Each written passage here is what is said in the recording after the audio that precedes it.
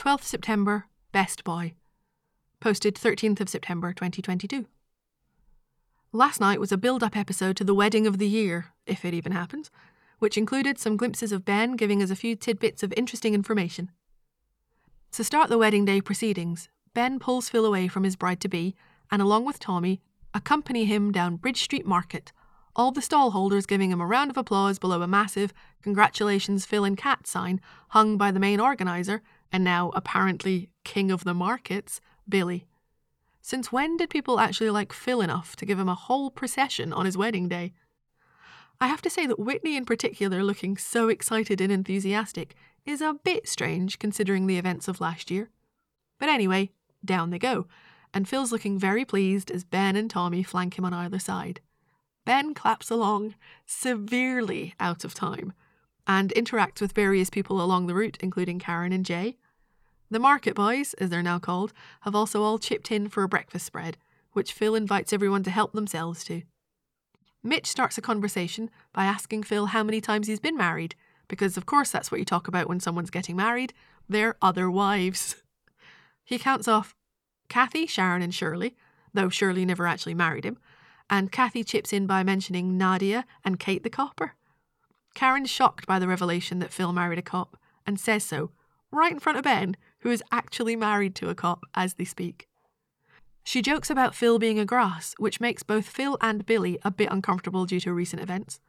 Phil tries to swiftly move on by talking about the present and how he's marrying Kat now, the only woman for him. After Sharon, if you cast your mind back to just after he got out of prison, but I digress. At Mitch pointing out that 6 times wed, Felix begins a joke about Phil reminding him of someone, which Phil tries to stop in its tracks by threatening to clip him around the ear if he dare say Henry VIII. I'm sure he's heard that a few times before. But it's actually Elizabeth Taylor Felix is thinking of, and Ben interjects then to point out to him that she's been married 8 times, actually. Not sure it means much beyond Ben revealing his superior knowledge of gay icons, and everyone laughing at the unintended implication that Phil's even worse than Henry VIII, plus adding some foreshadowing that Kat won't be his last. A bit later on, after some mingling, Phil brings Billy and Ben together to thank them for what they've put on, as Ben insists Billy did most of it. They then learn that Billy might be out of custody, but they've still charged him, as Keeble has a witness from 1979, the night of the robbery where Phil's dad shot Keeble's dad. In the Vic later, Ben enters, having gotten into most of his wedding attire, to ask Mick how things are getting on with the reception. Mick assures him all is fine. They've even got some artisan vegan sausage rolls, a foreign language to Ben, but he voices his approval anyway. Ben then turns to Lola, who's near the bar, to tell her he's looking forward to seeing Lexi later, one presumes at the wedding. It's hesitant though, unsure, as if he's worried he might not be allowed to. Sounds as though he's stayed away on a mutual agreement. Lola did suggest that he get help before seeing Lexi, and I reckon Ben's been keeping to that. It's interesting though, because I still think he might be keeping away for the same reasons he's keeping away from Callum, because he doesn't feel he deserves to be around good people. And I don't think from the conversation that Ben was angling to start seeing Lexi regularly again with the "got my nut together" comment. It was more a reassurance thing for the wedding and being around Lexi for the day, in response to Lola's words about not cocking it up. I don't think Lola really believed him anyway, bearing in mind that she doesn't seem to know about the rape and therefore doesn't know where Ben's head's at or that things might have changed for him in recent weeks. For me, it almost feels like it's going the same way as the January attack, where Ben had a turning point on the surface, turning up at the Pride party, but he still wasn't okay. Whether it's on purpose or not, I'm not sure at this point. But what I do know is that Lewis's words to him about being incompatible with Callum, or with anything that's good, which Ben took to heart, haven't been debunked as yet, and they need to be at some point, because it's demonstrably false and based on Lewis's deflection and victim blaming. Anyway, Ben asks if she wants to come to the church with him and Phil, but she declines and explains that she's taking Frankie out for a coffee to cheer her up after she was followed home and harassed the night before. She tells Frankie, who's affronted that Lola's been asked to look after her, that it's not right Frankie's harasser gets to go out there and target other girls while she's hiding away, and that it's all right to take help from her friends on occasion. Ben tells Lola to stop moralising and pressuring Frankie, but adds that going to the police isn't a bad idea, because he reckons they'll take it seriously. I guess he knows that the pressure didn't work for him, But I would say that the knowledge that there could be other victims did end up being a factor in his decision to go through with reporting it. He also has it on pretty good authority that they would take it seriously, and although there was nothing in the conversation to suggest Frankie thought otherwise, we'll just assume that Ben assumed because of his own experience. But the rest of them don't know that, so it was a bit random that Frankie decided Ben's words were enough to convince her. Finally, we get to Ben and Phil's heart-to-heart, which turns out to be just as random. Phil asks Ben for help with his tie, and seemingly out of the blue, Ben gives us a Stella mention, which is actually the first time Max's version has even said her name, if I remember correctly. But there's no context given for it.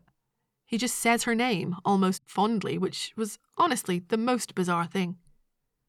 Phil seemed immediately to catch on to the context, but I reckon in real life he'd be like us and going, "What about her?" The context seems to be that he's continuing the conversation about Phil's wives' weddings from earlier on in the day, which still doesn't quite fit because Phil didn't actually marry Stella, and they were talking about wives at that point, but I can only assume that's the link, as Phil then goes on to say that she's the bride no one could remember. And I guess no one at that conversation was around back then, except Billy, but maybe even he forgot. I guess the point of Stella mention is that Ben and Phil didn't forget. And as Ben begins to do up Phil's tie, he comments that that's where it all started to go wrong for them. I'm not sure if he means them as individuals or their relationship, but both would be wrong. Stella certainly had a massive hand in shaping Ben's self-loathing, but it started with Phil, as Sarah pointed out so eloquently in her guest post a few years ago, which you can see if you click through to the blog. Ben wants to use Phil's wedding as a chance for them to move forward, and Phil concurs. He asks if Ben will be all right today, and Ben assures him that he will. And then we learn that Lewis has been taken in for questioning, so one assumes we'll be getting an outcome on that when it happens. Ben using that as a reason for being okay seems to imply that he might not be okay if nothing happens from the questioning. He also mentions getting to see Lexi and doing his Single Ladies dance routine. And come on, there's no way Phil doesn't know Single Ladies. It's a Beyoncé classic.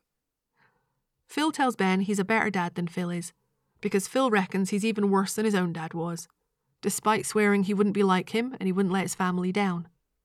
Some self-awareness from Phil is always good to see, though I actually don't think he is worse than Eric, because it sounds like Eric didn't have any of these self-aware moments. I do like the development of Phil, telling Ben he's proud of him whenever he can, and he does it again now. He goes on to tell Ben that he's not only Phil's best man, he's Phil's best boy. And that means more to Ben than Phil knows. Ben plays it cool though, with a smile and a little awkward shuffle, as he doesn't have a tie to distract him. In answer to Phil's question earlier about whether Ben is any good with ties, can confirm he is not. Just as Phil's ready to go and get married, they're interrupted by Tommy, who tells them that the twins have done something terrible. And they have, as in the next scene, Alfie turns up unannounced at Kat's door. Luckily, despite the TV schedule being all over the place this week, EastEnders have announced that episodes are dropping on iPlayer at 7:30 each day regardless. We don't have any Balam-related spoilers for the rest of the week, but obviously Ben will be part of the wedding party, so he'll be around anyway.